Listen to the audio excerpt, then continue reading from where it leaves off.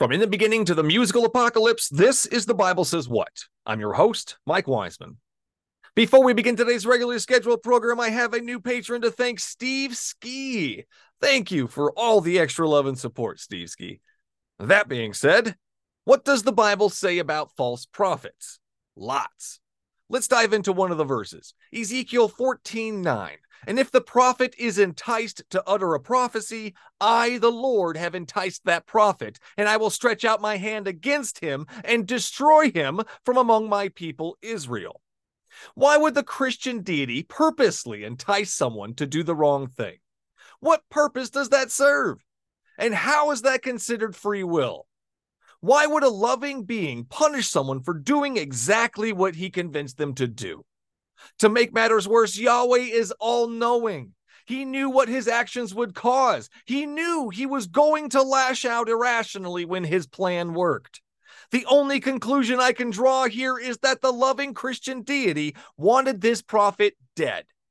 Yahweh enticed the prophet to say the wrong things so he could find some twisted sense of justification for the senseless slaughtering of his own children. Why would anyone choose to worship such a monster? Let's start the show. Is there anything in the Bible that you yourself have an issue with?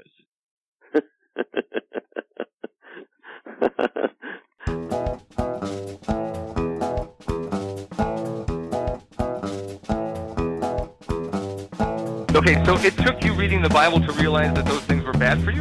Yeah, it actually did. I didn't figure this out on your own?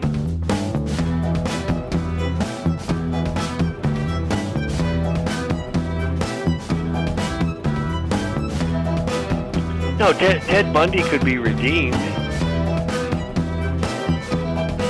God doesn't kill children. What do you think the Passover was? Yahweh sets up a whole system in the Old Testament where you slaughter animals just so he's able to forgive you.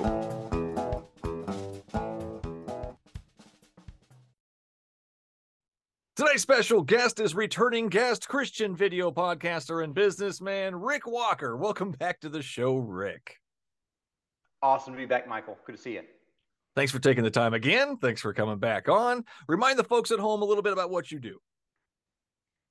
Great. So I run a series of businesses here in the Texas area, traditionally in the real estate and investment spaces. And so I've been in these businesses for about 26 years. So just slugging away like the rest of the world behind a desk all day, every day. And so that's my dream. That's my life. Got a great family here who's just a blessing to me. So I spend all the free time I can with them, do a lot of volunteer work around. So I do not consider myself a podcaster. I just happen to have a podcast. So I'm not a very good podcaster. I'm not a very good speaker. I'm not a very good really anything, but hey, I'm here. I'm available. Oh man, give yourself credit. You're awesome. Thanks, man. Appreciate that. So last time we discussed a bunch of things and we left off at sacrificing the innocent to forgive the guilty. I kind of wanted to pick up right where we left off there. We did a part two. We're not live in Vegas. Sorry, everybody. But we're live in Vegas. I'm live in Vegas, so I guess it's half the point right now. So on that topic, as far as slaughtering the innocent, so God chose to slaughter the innocent to forgive the guilty. Tell me what you think about this. Yeah. So a couple of different things just to preface this. I think we may not have time to go through all the reasons why I think either it is justified or maybe didn't happen. But just a couple of different disclaimers here.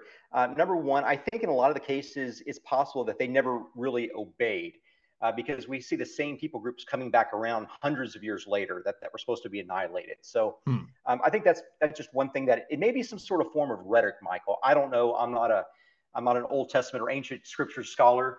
And but from what I've heard, that some of the different war stories that they would use these sort of very ominous sorts of language as a war rally, and so it's possible maybe God used that or they used it. Obviously, we don't want to take all the scripture literally because there's songs in there, there's different types of poetry in there that are not akin to the Western mind. Remember, I guess Christianity is an Eastern language primarily. We follow an Eastern God. Out of the Middle East. So I guess that's the first thing. And the second thing is just to reconstitute this idea of God sitting outside of time. He's not a God in time, like we are. So he's He's not trapped of only looking at the moment and looking at the immediate future through death. He's looking at the context of the entirety of time.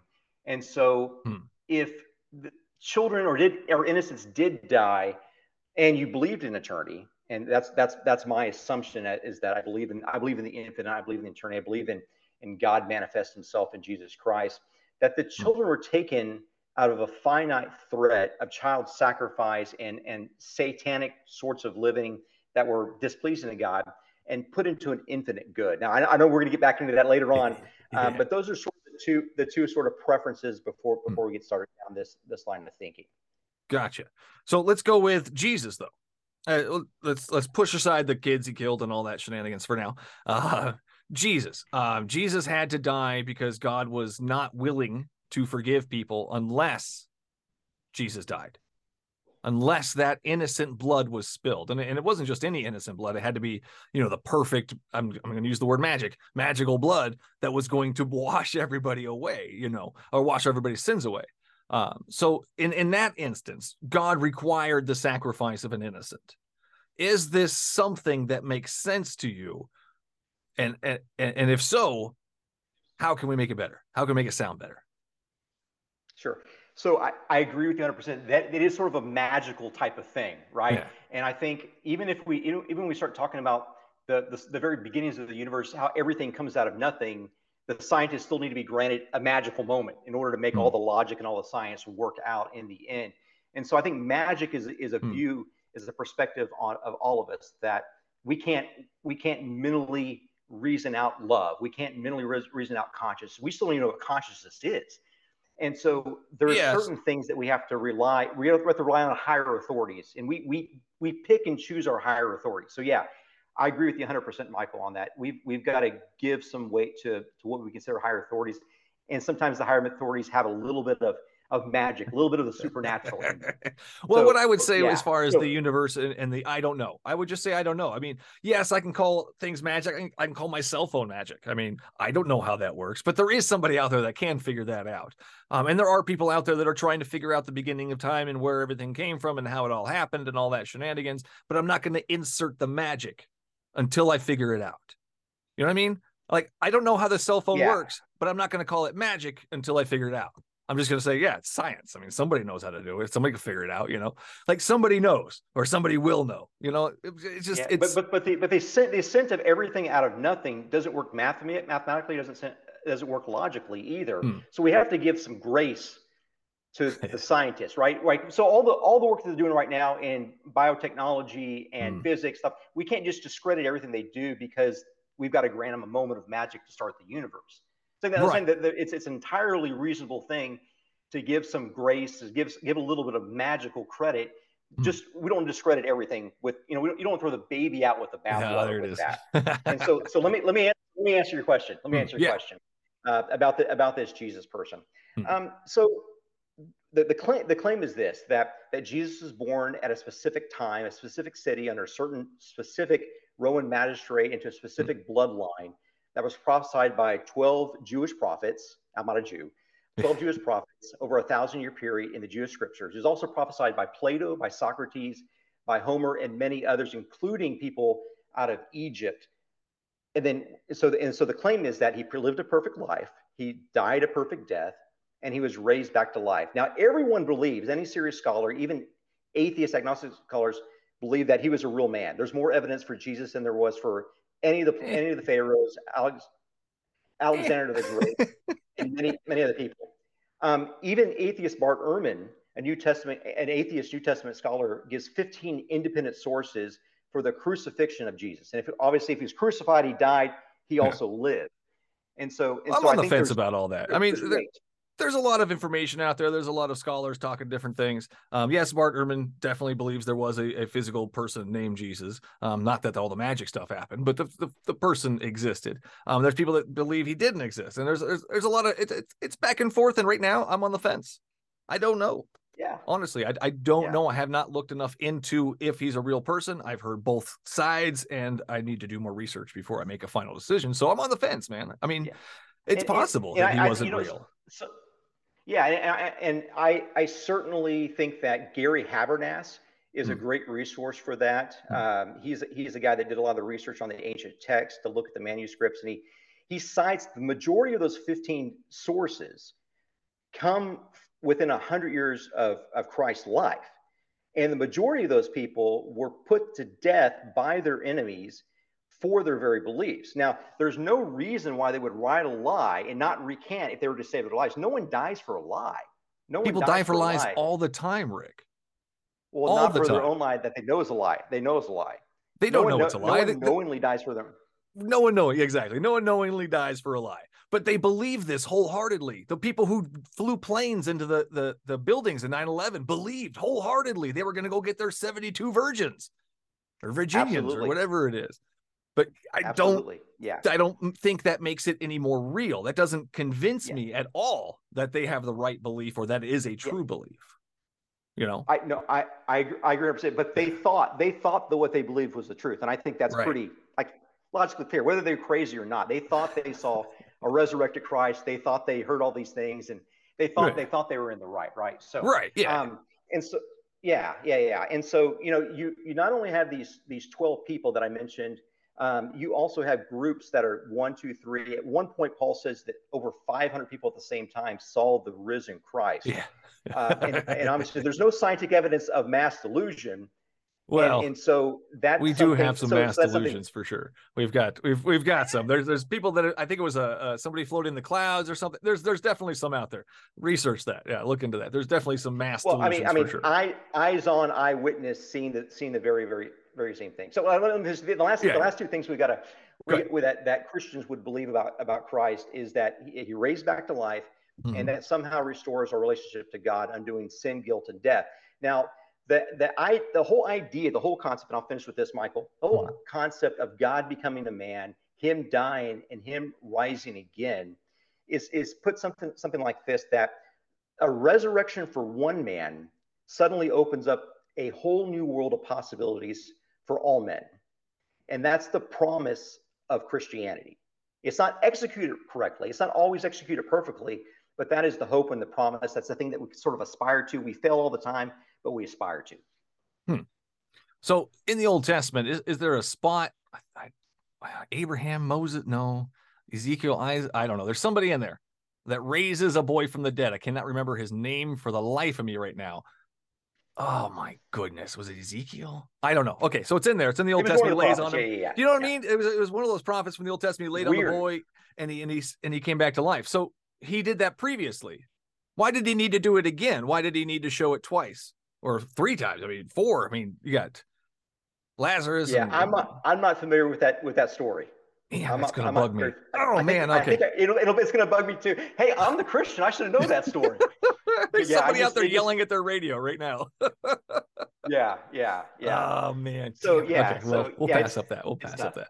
So anyway, so God needed to resurrect to show that he could do this, that to show off his powers. Is that what we're going with this? Well, so there were all these prophecies before him for thousands of years, probably a total of maybe 4,000 or 5,000 years of prophecies. Not only the Jewish system, but none of them mention Jesus by name. Not a one.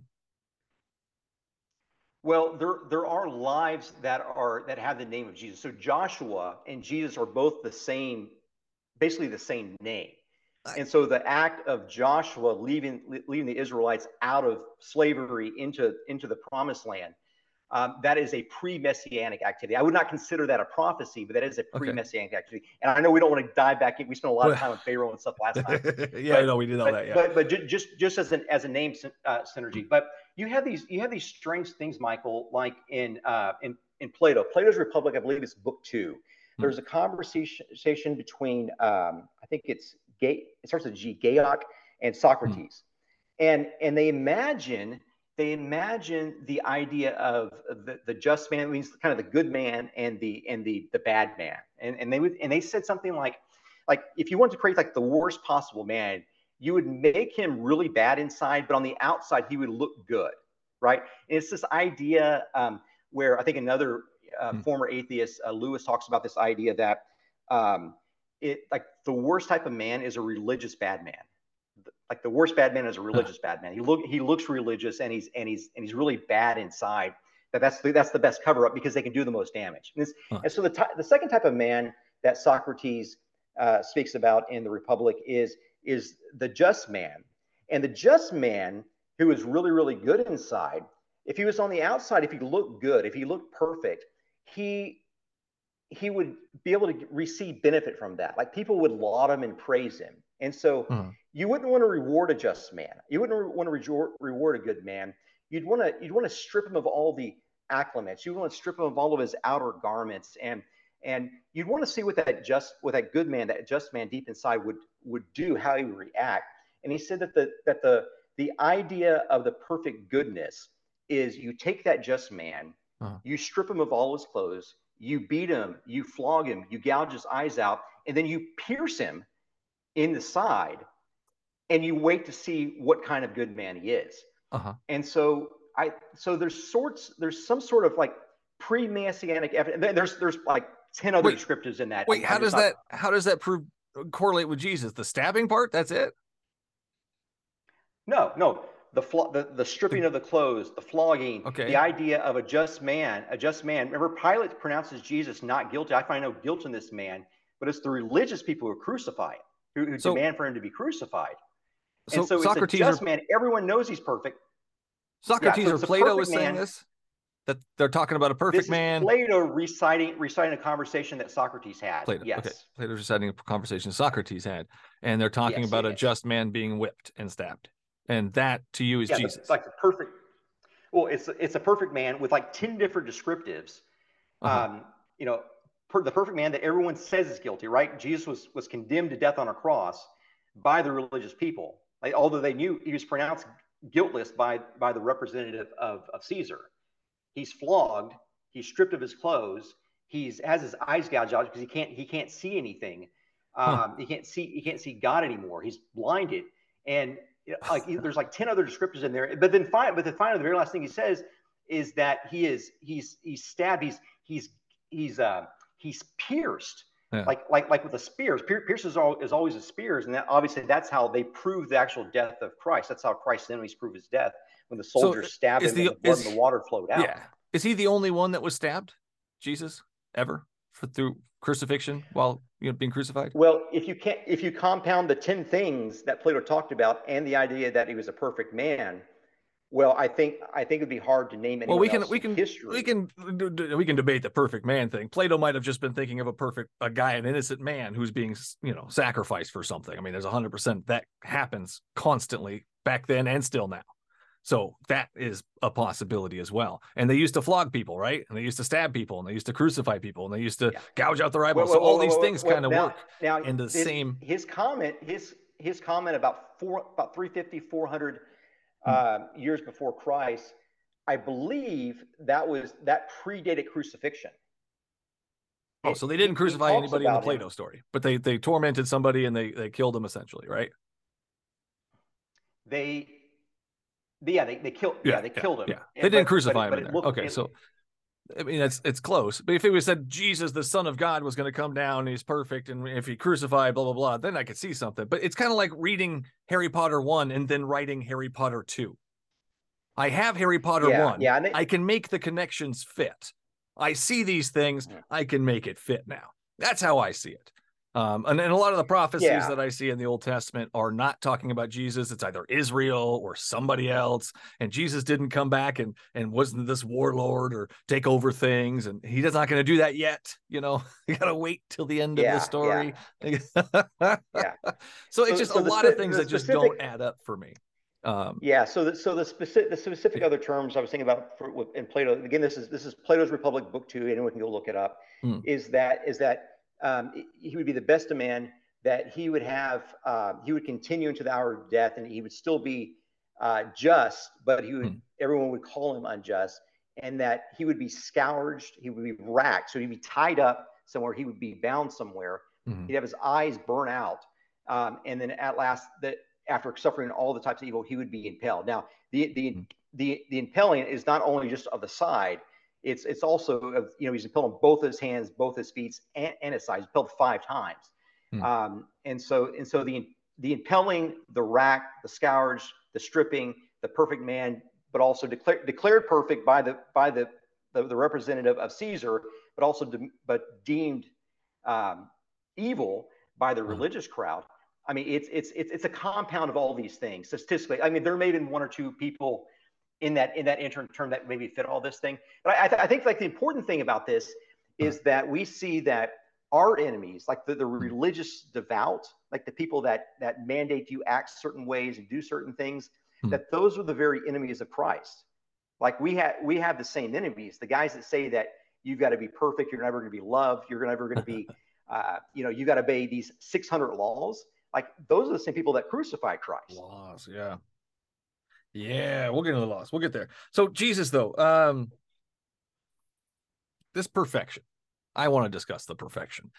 Why do you think he's a perfect guy? I mean, we could talk about leadership too. You think he's a leader, a good leader, somebody to follow? Tell me why.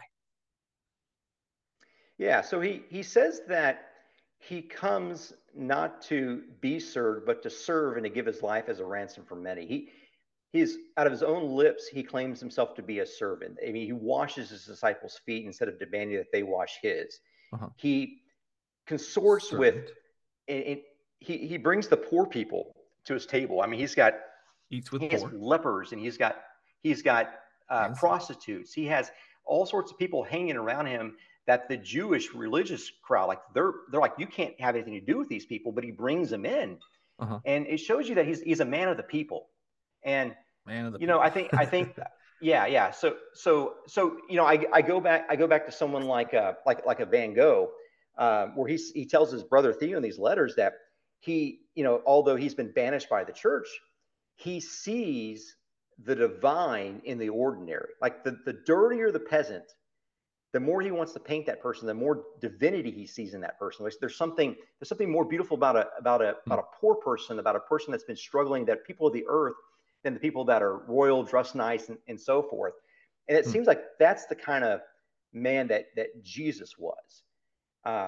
And so I think that's the sort of person he maybe aspires for us to be, that we don't try to be around the people that can give us things. We want to try to be around people that we can help, and they have no opportunity whatsoever forever repaying us. I don't see that verse, though. I don't see that verse. I do see about what? Well, helping people that way, and for them not to repay us just to help them. I don't remember that one. I'm sure there's something similar in there. But Jesus also said, Matthew 10:34, do not suppose that I have come to bring peace to the earth. I did not come to bring peace, but a sword. For I have come to turn a man against his father, a daughter against her mother. That doesn't sound like a good leader to me. That doesn't sound like somebody I want to follow. Yeah. Well, what is he doing? What he's doing is he's setting up a new religion. He's saying that this is a break from Judaism. This is a break from anything you've ever seen. And it's going to take you being willing to stand up and fight in a metaphorical standpoint for what you believe. That even if you are living in the household of your own parents, who I remember the Jews were told to honor your father and mother, and you would be blessed, right? I think it's the fifth commandment, something like that. And if you don't, they'll stone you to death. What he's saying is, well, the Jews will stone you for anything. They're looking for any reason. And God so gave them the reasons. They intuited the additional 600 or so laws. I mean, it's pretty bad. But we'll get there. Yeah. So Jesus says that even though someone in your household is that thinks you're a fool, that your job is to stick to what you believe is the truth, and the truth obviously would be that he is the Messiah. Now let me make one other comment about stoning, just to give some context about who Jesus was. There was a woman caught in the act of adultery, and of course the Jews, the religious crowd, the religious elite, they brought her to Jesus and said, this one was caught in the act of adultery, and obviously, like, where's the man? The man doesn't show up. The man gets off scot-free, and he says, well, it is said that you're supposed to stone him. That's what your law says. And he says, but I say to you, let him who has no sin be the first to cast the first stone. And they all dropped their stones and they walked away because they knew they were all sinless. And that's what perfection does when it's dropped into the unholiness of the religious crowd. They have to drop their stones and walk away because they can't answer intellectually, and they couldn't answer in the physical judgment of the stoning. And I think that gives a little bit of compassion about who Christ was and what kind of thing Christ did. And he tells the woman, "Go, sin no more; your sins are forgiven." And she leaves. Matthew 5:32. Anyone who divorces his wife except for marital unfaithfulness causes her to become an adulteress. And anyone who marries the divorced woman commits adultery. Now, if we go to Leviticus and Deuteronomy, the punishment for adultery is death. Jesus knew this. Jesus was Jewish. So I'm seeing different stories here about the same guy. He saves the prostitute, but he wants to stone divorced, adulterous women. How does that add up? How does that work? So at the incarnation of God in Christ, so literally God descends, somehow puts on a human body, and Zips it's it here, up. right? Comes on down, it's like takes the Spider-Man. It's your Spider-Man. Yeah. And so again, I don't know how it happens. I don't know how it happens.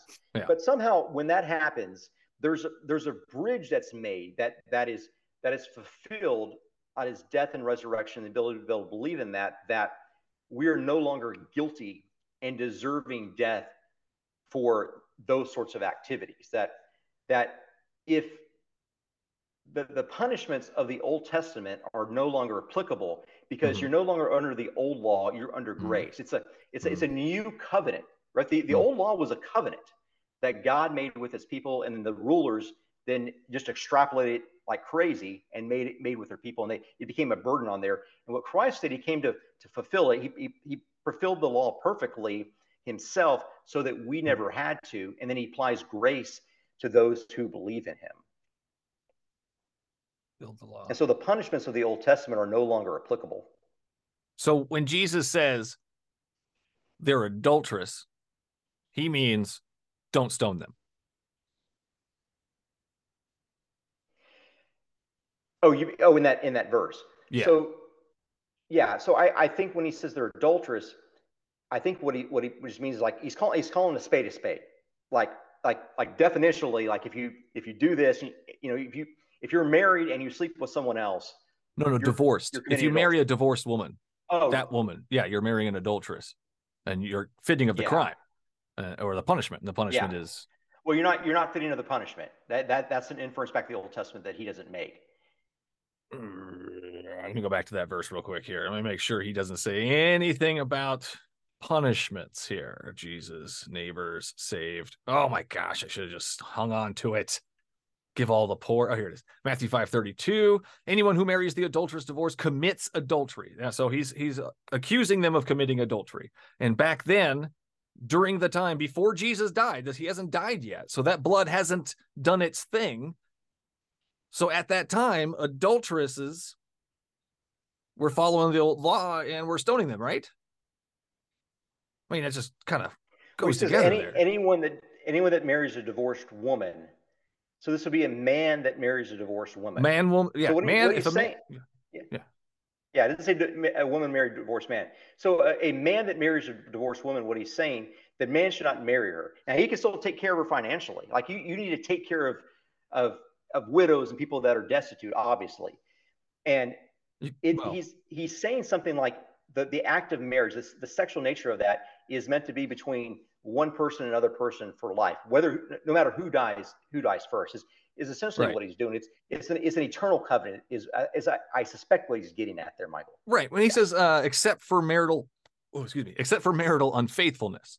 So he could beat the crap out of her. And Jesus says, stay. Except for marital unfaithfulness causes her to become an adulteress. So if he's beating the crap out of her and she leaves him, she's an adulteress because she's happy with somebody else. That's terrible. If she leaves him, doesn't say she has to get divorced to leave him. Like she can take the kids and go. Well, that's technically you're divorced, you're left, you're separated, whatever you want to call it. Jesus sees it as an adulterous thing, no matter what the circumstances, except for unfaithfulness. Not if she's left. Not if she just left. If she's divorced, that's a divorce. Well, I mean, these are Eastern brains. There's Eastern brains, yeah. Look, I'm not a very smart man, Michael. I don't understand these things. You're smarter than me so far. I'm just trying to put you. No.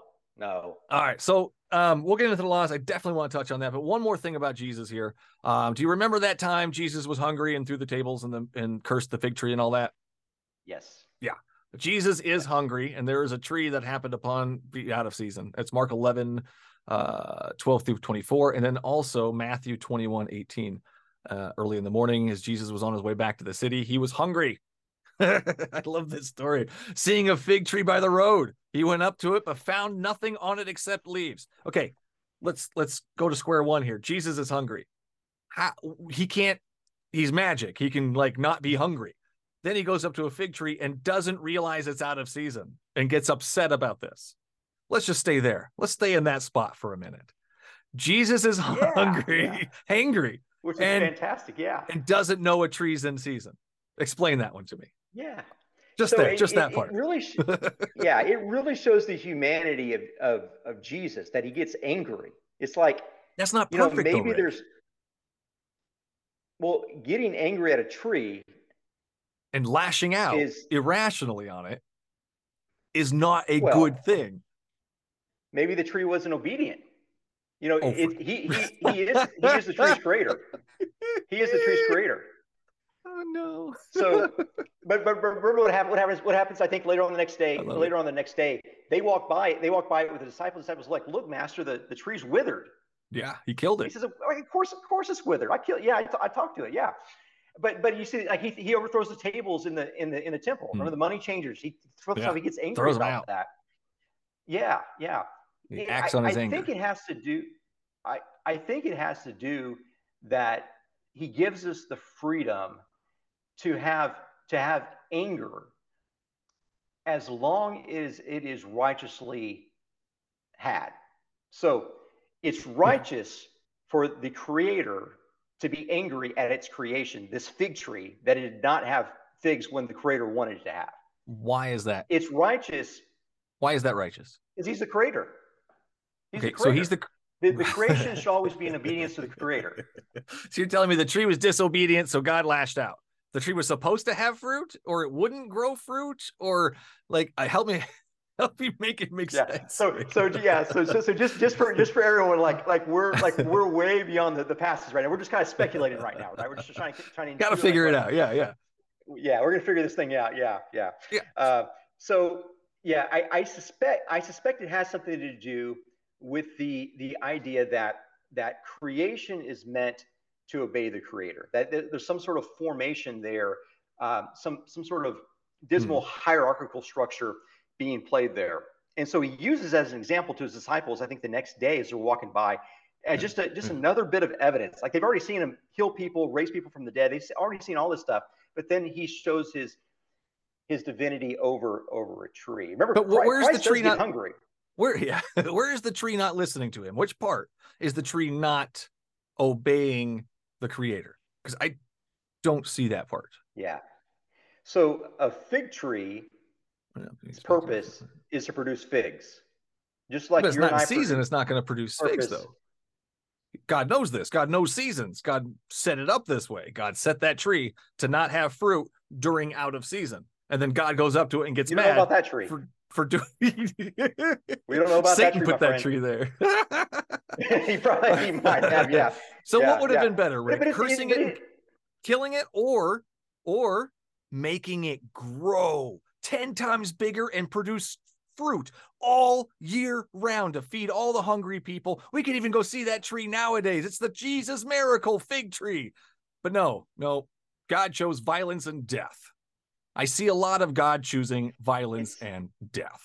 It's interesting you should say that, because it's rumored that the tree of the knowledge of good and evil in the Garden of Eden bloomed with different fruits 12 times a year. Every month there's a different type of fruit in there, and there's a tree like that supposedly in heaven, that there's a perpetual blooming tree. But I think at the very essence of this is that we've got a God that was really human, right? A God that really got angry like us, that really got not perfect like though. He was really a man. Man's not perfect. Getting angry is fine. Lashing out is not, Rick. A good man not able to get angry is useless. He's a patsy. He's a patsy. A good man should be able to get angry if things are not going the way that they're meant to be. He's supposed to be able to call. But a perfect man should not get angry at a fig tree that's out of season and curse it to death. A perfect man should not get angry to where he lashes out irrationally at a tree. Well, it's not irrationally. It's not irrational if you're the creator. It's irrational. He knew it wasn't in season. Where's the rationality? Explain. Go ahead. Yeah. I don't know what the season of a fig tree is in the Middle East. I don't know. Yeah. Me neither, man. Me neither. Well, that was fun. He was always getting angry, right? Yeah, he was getting angry all the time, and that shows that there's hope. There's hope for me and you. Like when we get angry, like there's hope. Yeah. Well, yeah. Therapy helps too. Anger management, all that shenanigans. I think Jesus needs some anger management courses for Jesus. That's an interesting story. That'd be a good cartoon. All right, so we're moving on now. Let's move on to those laws that I keep teasing here, that we keep touching on a little bit. So, what are the laws to you? And are there 615? Go ahead. Sorry. Go ahead. Oh, the Jewish laws. Okay. Yeah, okay. All those old laws. Yeah. What are they? I'm not sure, Michael. I don't even pay attention to those because I'm not a Jew. I see the Ten Commandments. I see all this stuff that has to deal with the temple and the worship. Of course, the temple has been destroyed. Yeah. Christ predicts the temple is going to be destroyed, and it's destroyed by 70 AD. Mm-hmm. It's a figment of the past, and so I honestly think all of that is just completely irrelevant, and the Jews holding on to that. I mean, if you're a Jew today, where do you make your sacrifices? Like they're supposed to be making sacrifices. I don't see any blood running in the street. Come on, guys, get real about your religion. Why aren't they stoning people anymore? Jesus says to, or Yahweh says to. I don't know. But so to you, they're just for the Jewish people. Yeah. Why is that? Well, I mean, so I'm a Christian because of Christ. And so obviously Christ comes out of the Jewish tradition, and one man living the perfect life, somehow, some way, I don't know how this happens, Michael. It's said that it gets imputed to us, that we get the credit of his living the perfect life. And so our faith in Jesus somehow gives us that credit of being a perfect person, although we're not perfect at all. Like I sin all the time. Like when I'm at the blackjack table, I get mad just like Jesus would get mad at the blackjack table. Don't flip the tables to kick you out, Rick.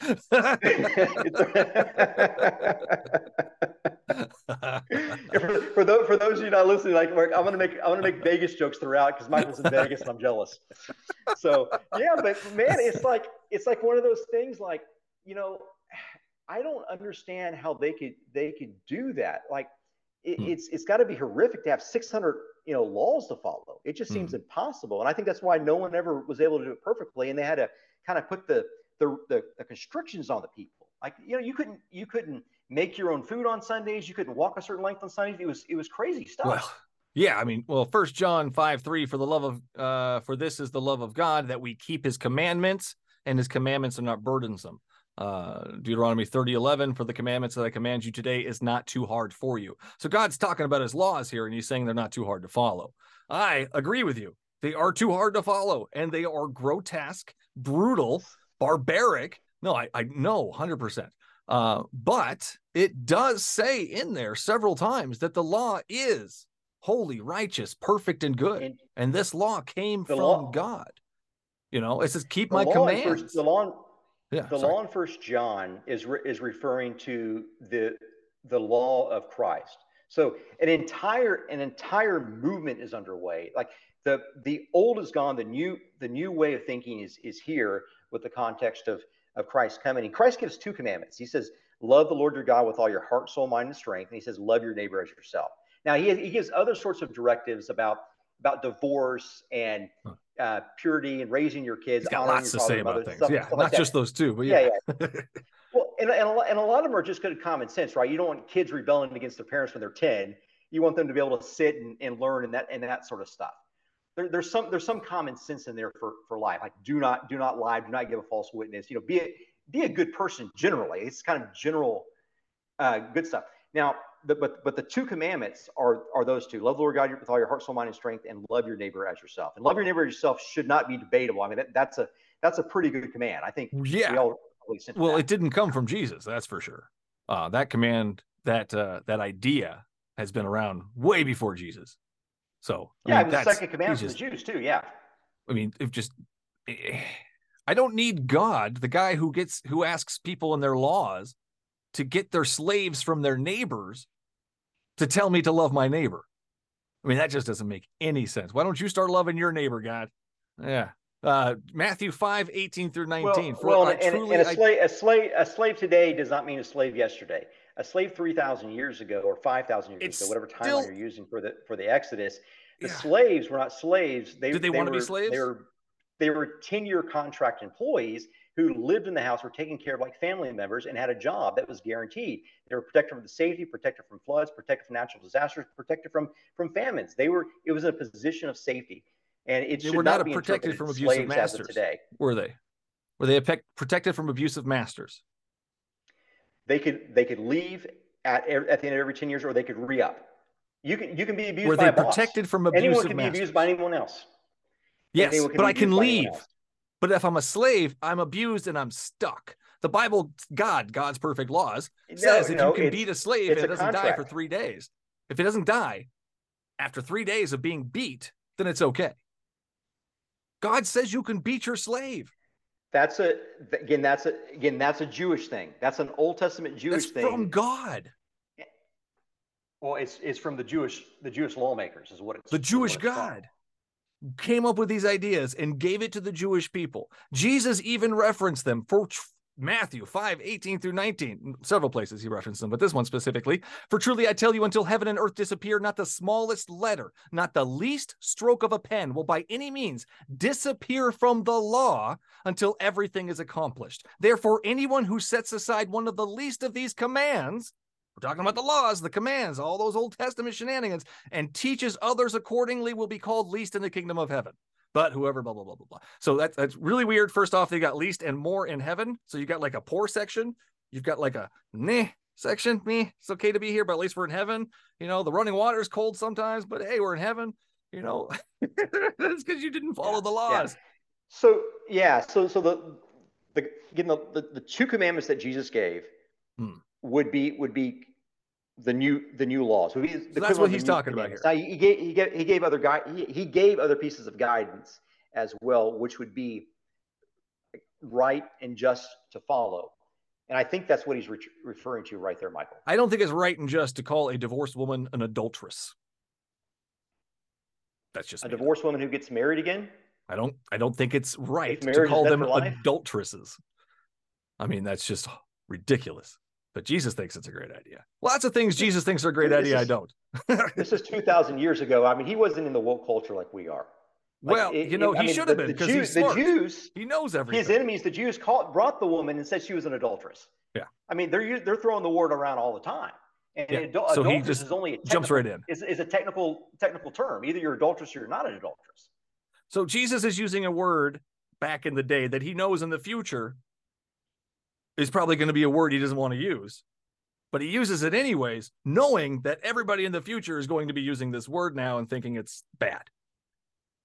So Jesus couldn't see that coming. English word. I don't think he spoke English. Whatever the word was, it was a Jewish word for adulteress or Greek. It's got a clear definition. Well, I mean, it's harsh and unnecessary. It's not. That's just me. You got to find a different translation. What translation Bible do you use? NIV. What translation do you use? I'm just curious. Oh man, yeah, NIV. Oh man, you're old school. I grew up reading this thing, man. This was not this particular book. I stole this out of a hotel many years ago. NIV is what I use. Oh, the irony. Right?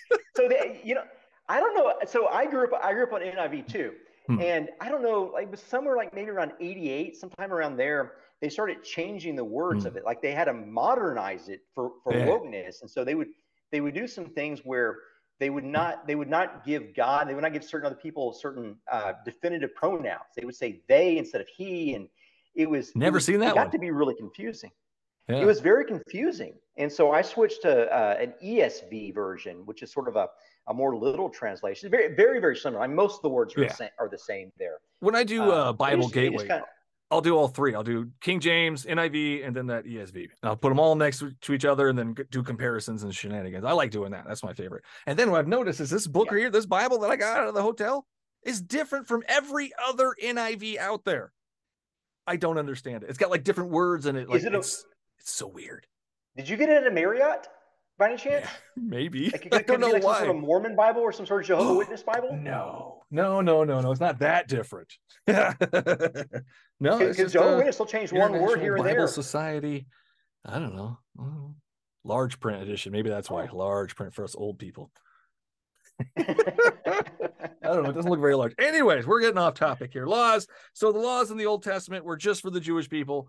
And God. So yeah, explain that. Like, did God quit using them? He switched over to Jesus. How does that work for you? Yeah.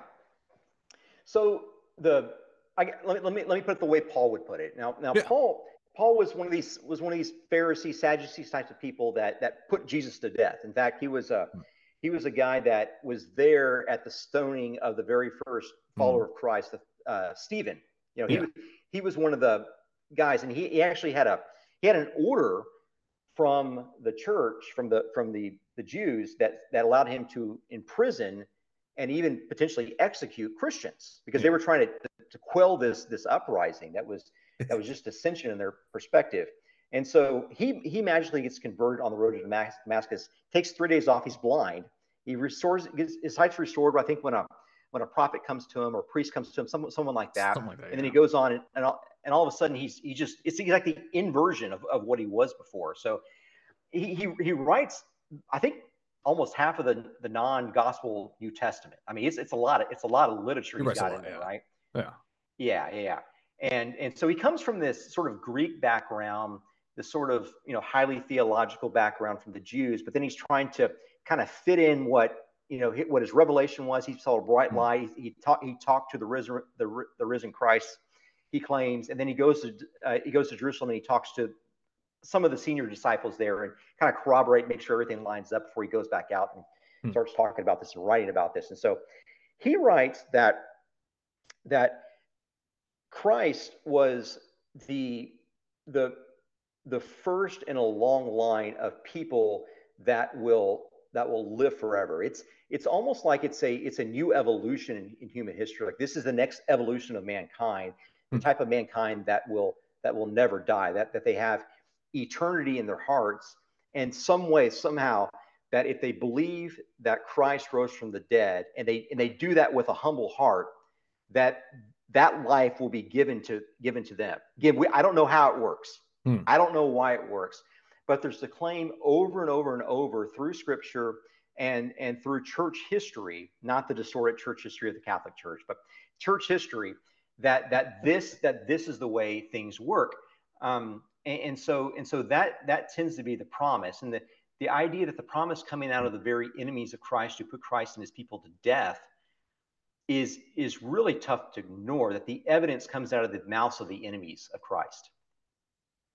So the Jewish people are his enemies? The Jewish people are the Jewish leaders are the ones that put Christ to death. You're right. They demanded that Caesar. Yeah, not all the Jewish people as a whole, just that group during that time are his enemies, right? Clarify that. I'm not quite sure I follow. Well, like you're saying the Jewish people were his enemies, right?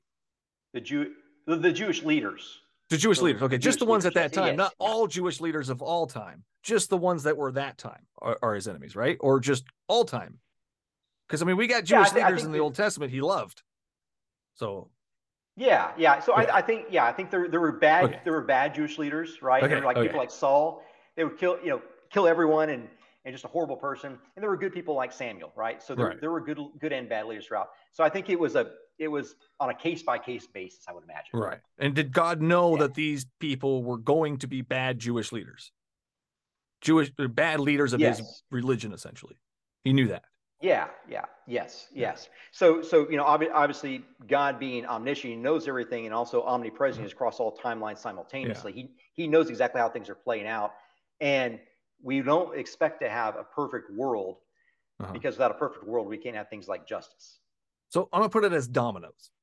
God set up a crap load of dominoes in this room, and there's a red one over here. This is the bad leader. There's another bad leader. So God knows there's going to be bad leaders, right? They're going to do bad things. We can go to nowadays. We got church leaders are doing horrible things to children and women and everybody. I mean, honestly, nobody's safe from bad people. God knows. So God puts that last domino down and pushes it. So God starts the domino effect that leads to bad leaders, to bad teachers, to bad representatives of him. So the very creation of the universe, the creation, the idea of free will is what was the initial domino, just to kind of use your analogy, I think. Well, free will is engulfed in each domino, but he knows what decision everybody's going to make before they make it. Right? Correct. So he set up all the dominoes, knowing exactly what would happen. Correct. So where's the free will? If this is all a story that God has already written from beginning of time, where's the free will? The free will is that God will not intervene on the day-to-day action. He lets us make our own mistakes. Because without free will, not only is evil not possible, but also love isn't possible. Did he let Paul make his own mistakes, or did he intervene? Paul? Saul? That we said? Oh, Saul? Did he let Saul Paul make his own mistakes, or did he intervene? He did. Well, the time that Saul was kind of like, you talking about Saul the Old Testament or Saul the New Testament? Well, Saul to Paul. He showed up. So yeah, not King Saul. Oh, Saul to Paul. Saul to Paul. Okay. Saul to Paul. So God showed up. He intervened to make this happen. Yes. Right. So God does intervene. He does intervene, but it was still Paul's free will in order to accept that intervening. Like God knew he was going to, right? That's why he showed up and blinded him and did all the certain things. He knew exactly what would convince Paul or Saul to be Paul. He knew it. So he wouldn't show up on So you're talking about like a miracle. Would a miracle force someone to automatically accept God without their Right. That's going against free will. It's performing a miracle. Yeah. Okay. So we have to, if that's the case, and let's kind of follow that down a little bit. Yeah. You would have someone like a group of 2 million unarmed Israelites fleeing out of Egypt, who somehow, some way conquer the most powerful army in the world with chariots without a single loss of a soul. That is a miracle. Now, those people immediately go into the desert and they start building golden calves to worship false idols. Yeah, then he kills them because of it. I find that's another free will. There's no evidence that I find that a miracle or proof, like the actual revelation of God, converts anyone. It's still a matter of free will. And I think we've got this throughout Scripture where people are hit with miracles. They're hit with absolute, like, face-to-face proof that God is and who he says he is, and then they just disregard it. Gideon. That's a story where God intervened, convinced somebody. Gideon. Do you remember that? The fleece. Refresh my memory. The fleece in the water. He said he's talking to God. Man, I was in high school and I did a little puppet show about this whole thing. It was crazy. It was awesome. It was terrible, but I loved it. He did the fleece wet and the ground dry and the ground dry and the fleece wet, just to show Gideon that he was right, that he was going to help him out. So, I'm paraphrasing a lot here, but that's basically what it was about. Yeah. So God was tempted, essentially, asked to perform a miracle. He intervened. He came down, he did these things. That's against free will, that the water would have done its own thing. Gideon would have done his own thing. God intervened to change the course of things. He does it constantly throughout the Bible. And we went to the golden calf. Hold on. The golden calf story is amazing. I love that one. And God, it is. Quick comment. God did not force Gideon to obey the tests that he put out. Gideon still had to obey those tests. He showed him things to prove himself. God had to prove himself to Gideon, and he did it. He showed up. He did a miracle. He intervened. Where we go? The golden calf one. The golden calf. There's a I can't remember what verse it is. I'm going to look it up while we're talking here. But during the golden calf thing, he came down and he asked them to strap swords to their sides and run through each other. This was, here it is. Yeah, Exodus 32:27 and then 35:27. Then said to them, the next day Moses says he committed a great sin, but now I will go up to the Lord perhaps. Oh my gosh, this is a long one. Whoever has sinned against me, I will blot out of my book. Damn it, that's not the one. Go back and forth. There it is. Oh man, why is it not showing up on my thing here? Oh crap. I love doing these live on the air. It is great. Do you have it? Can you find it? Because I am like struggling. I think so. You're talking about, he says, put the swords on your side, each of you, and go to and from the gate to gate throughout the camp. Kill, and each of you kill his brother and his companion and his neighbor. Yes. Right. And, yes. God intervened in their free will. They would have lived their lives worshiping this calf, but God says, "No, I'm so mad because you're worshiping this fake thing. I want you to strap swords to your sides and kill each other." Do you think that's free will? Yeah. If they obeyed, man, they weren't obeying 5 minutes beforehand. They were not obeying 5 minutes beforehand. That's for sure. That's for sure. Oh man, why doesn't God come down? I mean, I can't. Yeah. I don't know. I don't know why God doesn't come down. I mean, these people are. I mean, they've been following a cloud during the day, who is the manifestation of God, right? And then at night they had a pillar of fire. And then and just before this, he goes and over the mountain that Moses ascends, he covers it with fire and a cloud. And then Moses ascends there to commune with God. Yeah. And so he's like saying, like, this is the revelation of, like, this is who I am. And these people saw it with their own eyes. I mean, they were following a cloud and a flame of fire through the desert, wandering through the desert. You can't touch the mountain. You can't touch that mountain of God while he's on it, or you will die. Yes. Yeah. So don't touch it. Don't touch it. Not even the animals. The goat, the little goat, and it's done, you know. I get weird. I don't know. I love it. But yeah, it's one of those things. Like, I can't explain why all the laws and all the rules and all the toughness of the Old Testament is the way that we read it. Only to point out that it points out that we're incapable of obeying all the rules. That we're sinful people. Like if you give me 2 commandments, I can say, oh yeah, no problem. But at one point, I'm going to disobey that commandment. I mean, that's the sword of the Garden of Eden, right? I'm going to give you 1 commandment. Just don't eat from this tree. I'm going to give you 1,000,000 other trees. Just don't eat of this tree. I'm going to put that one tree. My golly, that's right. That's in the middle of the garden. I want all of a sudden. Yeah. If you don't want me to eat the tree, don't put it in the middle of the garden. Take it out of the garden. Put it on the freaking moon, man. Keep it away from them. Yes. That's ridiculous. Okay, so last thing, we're almost out of time here. Thank you so much. This has been a blast. Again, as usual. Rick's always fun. I want to get into the personal relationship before we close this out. Do you have a personal relationship with Jesus, God, either one, both, Holy Spirit? How does that work for you? Yeah. You have a minute or two for me to explain this? Yeah, go ahead. Okay. So it's not that I believe in God. It's not that I believe in Jesus. I know Jesus. So I have a relationship with him. He speaks to me in a way that's more real than being audible. Whoa. He guides the very major decisions of my life.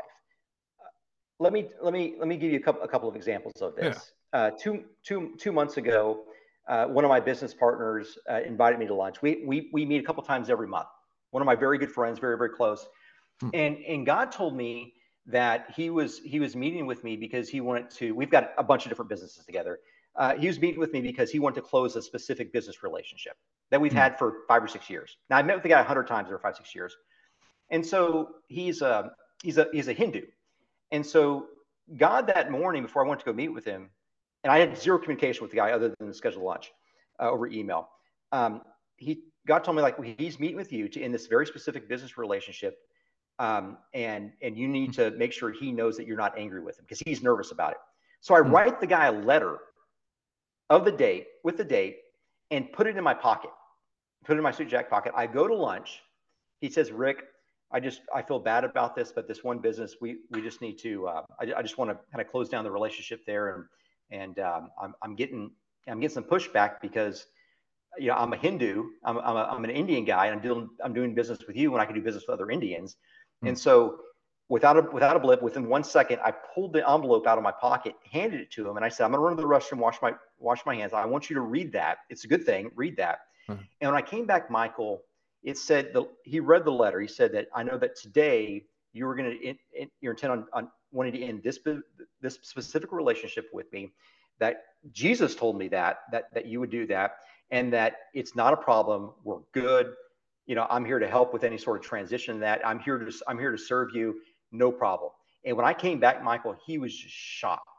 He was shocked. I've never done anything like that. I've never put in my pocket like that before. Never, ever. It's the revelation. Case number two. And this is one thing that proves the absolute relationship and existence of God to me without a doubt. Okay. So, all right. I'm ready. About 8 or 9 years ago, there's all this stuff about fasting in the Bible, right? I never fasted. I thought, well, you know what? Let me try. Like, you know, I was kind of on a new health kick. Like, let me do. So I did a 7-day fast. Brutal the first 3 days. And after that, just a water and juice fast. And after that, I started getting some sort of like, it was like a flow state or mental clarity. And so I couldn't sit at a desk. So I would go to the park and I would read, and I'd walk around the pond and I'd read again. And I was sitting by the pond, and this is probably the third day of that. So maybe call it day 6. And I was reading my Bible and reading other books.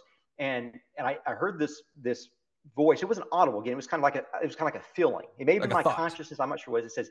Yeah. He said, Rick, go get the very best executive health exam you can get, like a full screening, everything, like president quality thing. And so I emailed my assistant. I said, find the very, very best one for me I can find. So she found one. I go up the next week, and they're filling around, and they said, Rick, you've got a lump right here. We want you to go get that checked out immediately. So I went to the ER, had it scanned, went to another place that had it scanned, and I can't remember if it's CAT scan or PET scan, but it's like a 3D image where they give you the DVD. Yeah. and so I had that. So they gave me the DVD, and I take it to a cardiologist that all he does is works on the interior and exterior carotid arteries. And he says, Rick, I see one of these a year. What happened is you have these interior and exterior carotid arteries coming through your neck, and one goes to your brain, one goes to kind of your face, I think, blood flow. And he said that there was a growth there, that the walls of the tumor were actually the walls of the arteries. So the growth were the walls of the artery.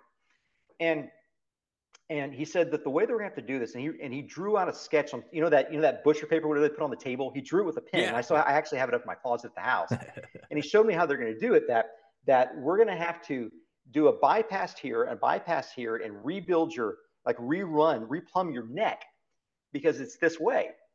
And that, you can expect, you might be in the ICU for a week or two, just depending on complications. And you might have some other complications with it, but it's going to be a pretty major surgery. And so I go home, and I tell my wife, and my mom's a nurse. She's been in medical hospital management for a long time.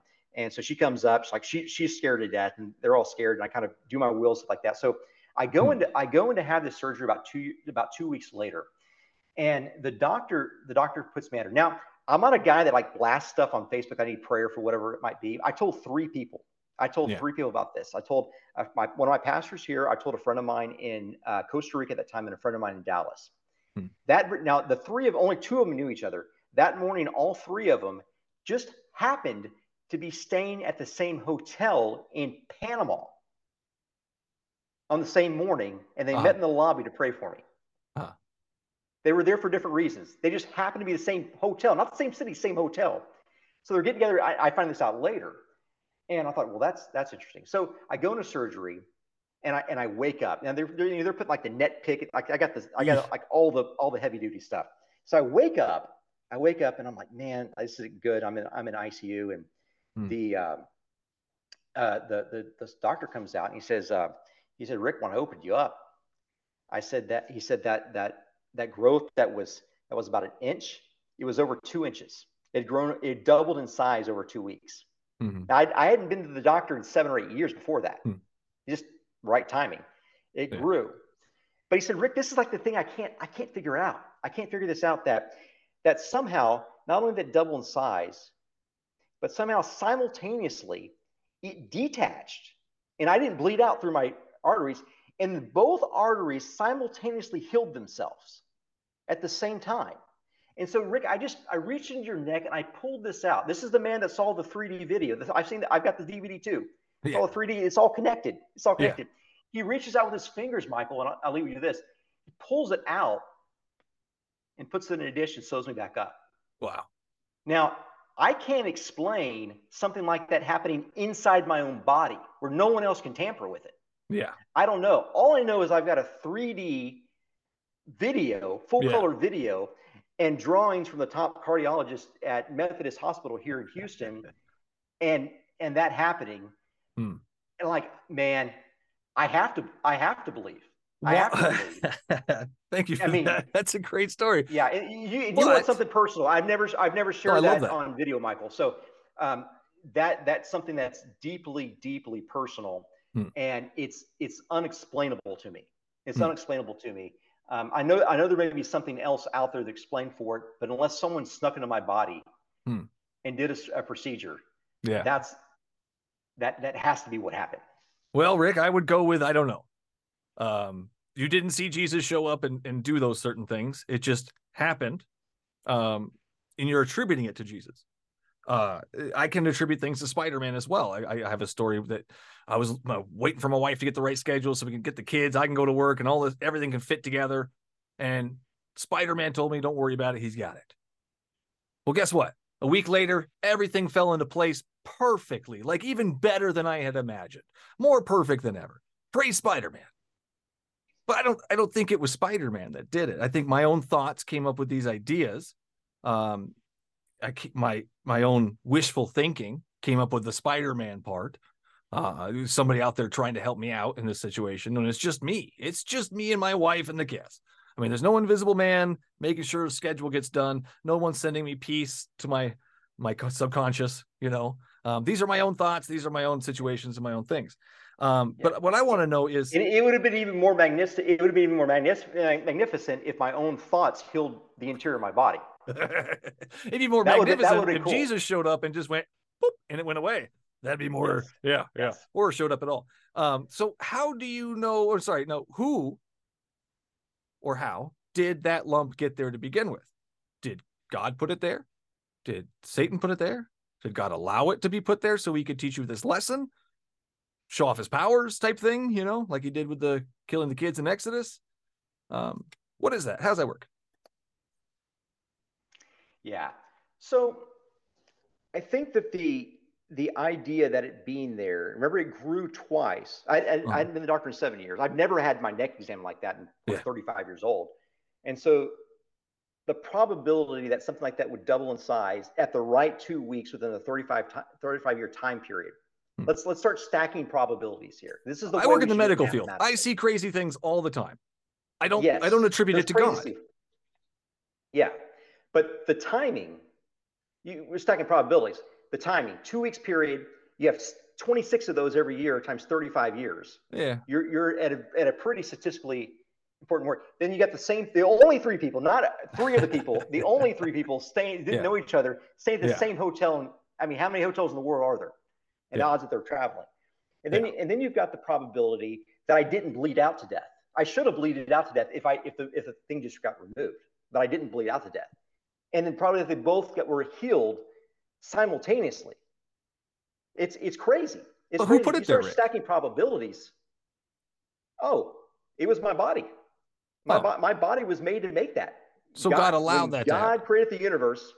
When God created the universe, He made my body that it would produce one of those. Yes. Wow.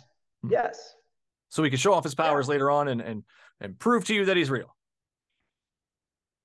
Yeah. So, I think about this a lot, that we've got to have some sort of natural disappointment, natural like chaos, like the chaotic thing that could destroy us. Like it's imperative. And I think it was Nietzsche. And I think I started our first conversation with Nietzsche, right? Yeah. So spoke Zarathustra. He said something like this, that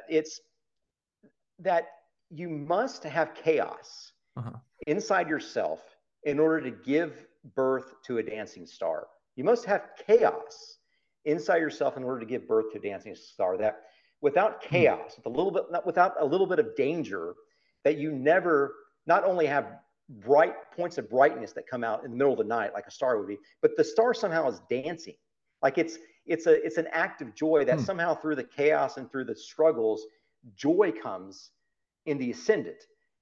And I think there's a lot of wisdom in what Nietzsche says in that the chaos can lead to better things. And I think that kind of gets back. And I encourage people to go back and watch our first conversation as well. Yeah. I think that was a lot of fun as well. Yeah. Just the whole idea about what a story could possibly do. And I think that's maximal. That's story, really, I guess, how absolutely. That's kind of how I would then answer that. Yeah. Thank you for that. I kind of want one more thing. Chaos in heaven. Is there chaos in heaven? Because heaven is supposed to be this perfect place. If you've got a kid that God kills when it's a kid and it goes to heaven, it doesn't get to experience that growth. That chaos is the helpful thingamajigger. They go right to heaven where there is none of that. So are they experiencing less of life? Are they getting a downgrade? I mean, how does that work for you? Okay, so I'll give you two answers. First answer from a Catholic hat, like if I believe in purgatory, which I don't, that's the purification that removes all the chaos from you. Then you're ready to go to heaven. I don't see that anywhere in the Bible. It's a great idea. I just don't see it anywhere in the Bible. Yeah. The second thing is kind of my prototypical Christian perspective is that somehow the presence of God in heaven, right? That's the definition of heaven. It is God there. Like there's no need for faith anymore because you see him, like you're in relationship with him. That somehow you being able to clearly see God fixes all the chaos in your life, fixes all the mental stuff that you've been going through, fixes everything.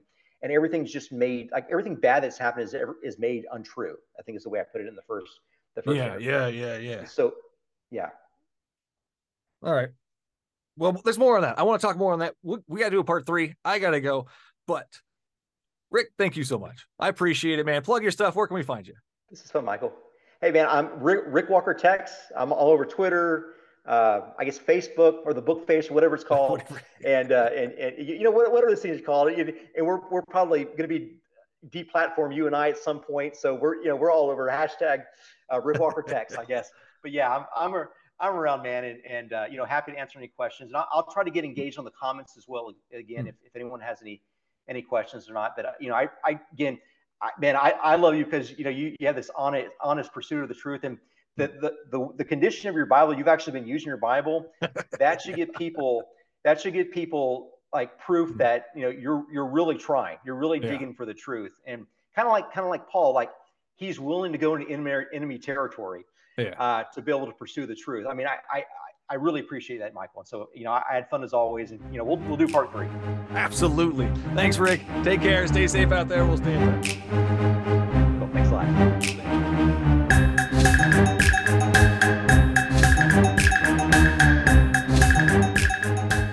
That's all the show there is for you today. Thanks for listening. As always, you can find me at the Bible Says What YouTube and Facebook pages. You can also find clips of the show on TikTok under BSW the Podcast. If you like what you heard and want to help keep the recording light on, simply go to patreon.com/BSW the Podcast and sign up to be a supporter of the show. Your episodic tithes of $1 or more will get you early access to each episode by at least 3 days, stickers, shirts, and shoutouts. That's patreon.com/BSW the Podcast. For the latest events, BSW swag, including signed copies of The Bible Says What the book, head on over to the show's ever-evolving webpage at thebiblesayswhat.com. And no matter which platform you use to listen to your podcasts, don't forget to hit that subscribe button so you won't miss out on the next episode. Until then, would you kindly pick up your Bibles and read them?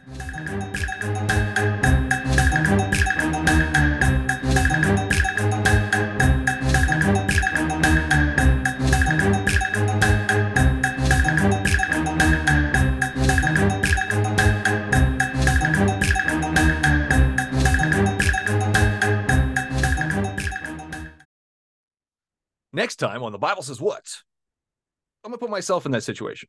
I created a world, and nobody's listening to me, but I'm all powerful. I have the option of showing up. I have the option of separating evil from my children. I can take it away and my children won't be evil because there is no evil in the world. That would be a better thing to do.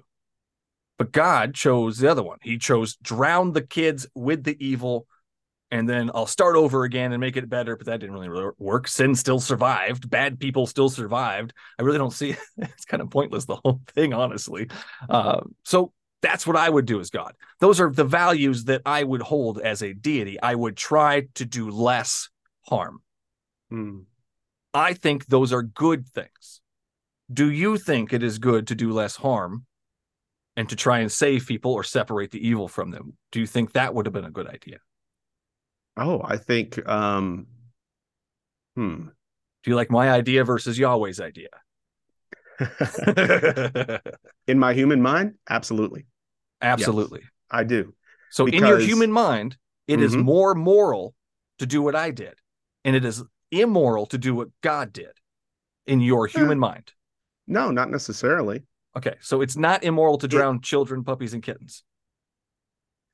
I really don't understand. I mean, I would, I'm sure this is what you seek to do on this show, but I love you, bro. And I don't really, I don't want to get involved in a circular debate here. No circular. It's a question. Is that, do you see that as a moral thing, or would you do that? Of course. Is it immoral? Because it's immoral to drown puppies and kittens and babies, right? We would agree it's immoral to do that. In every case that I have ever experienced as a human, absolutely it is. Every case. Absolutely it is. In my experience. So why would God do something we see as immoral?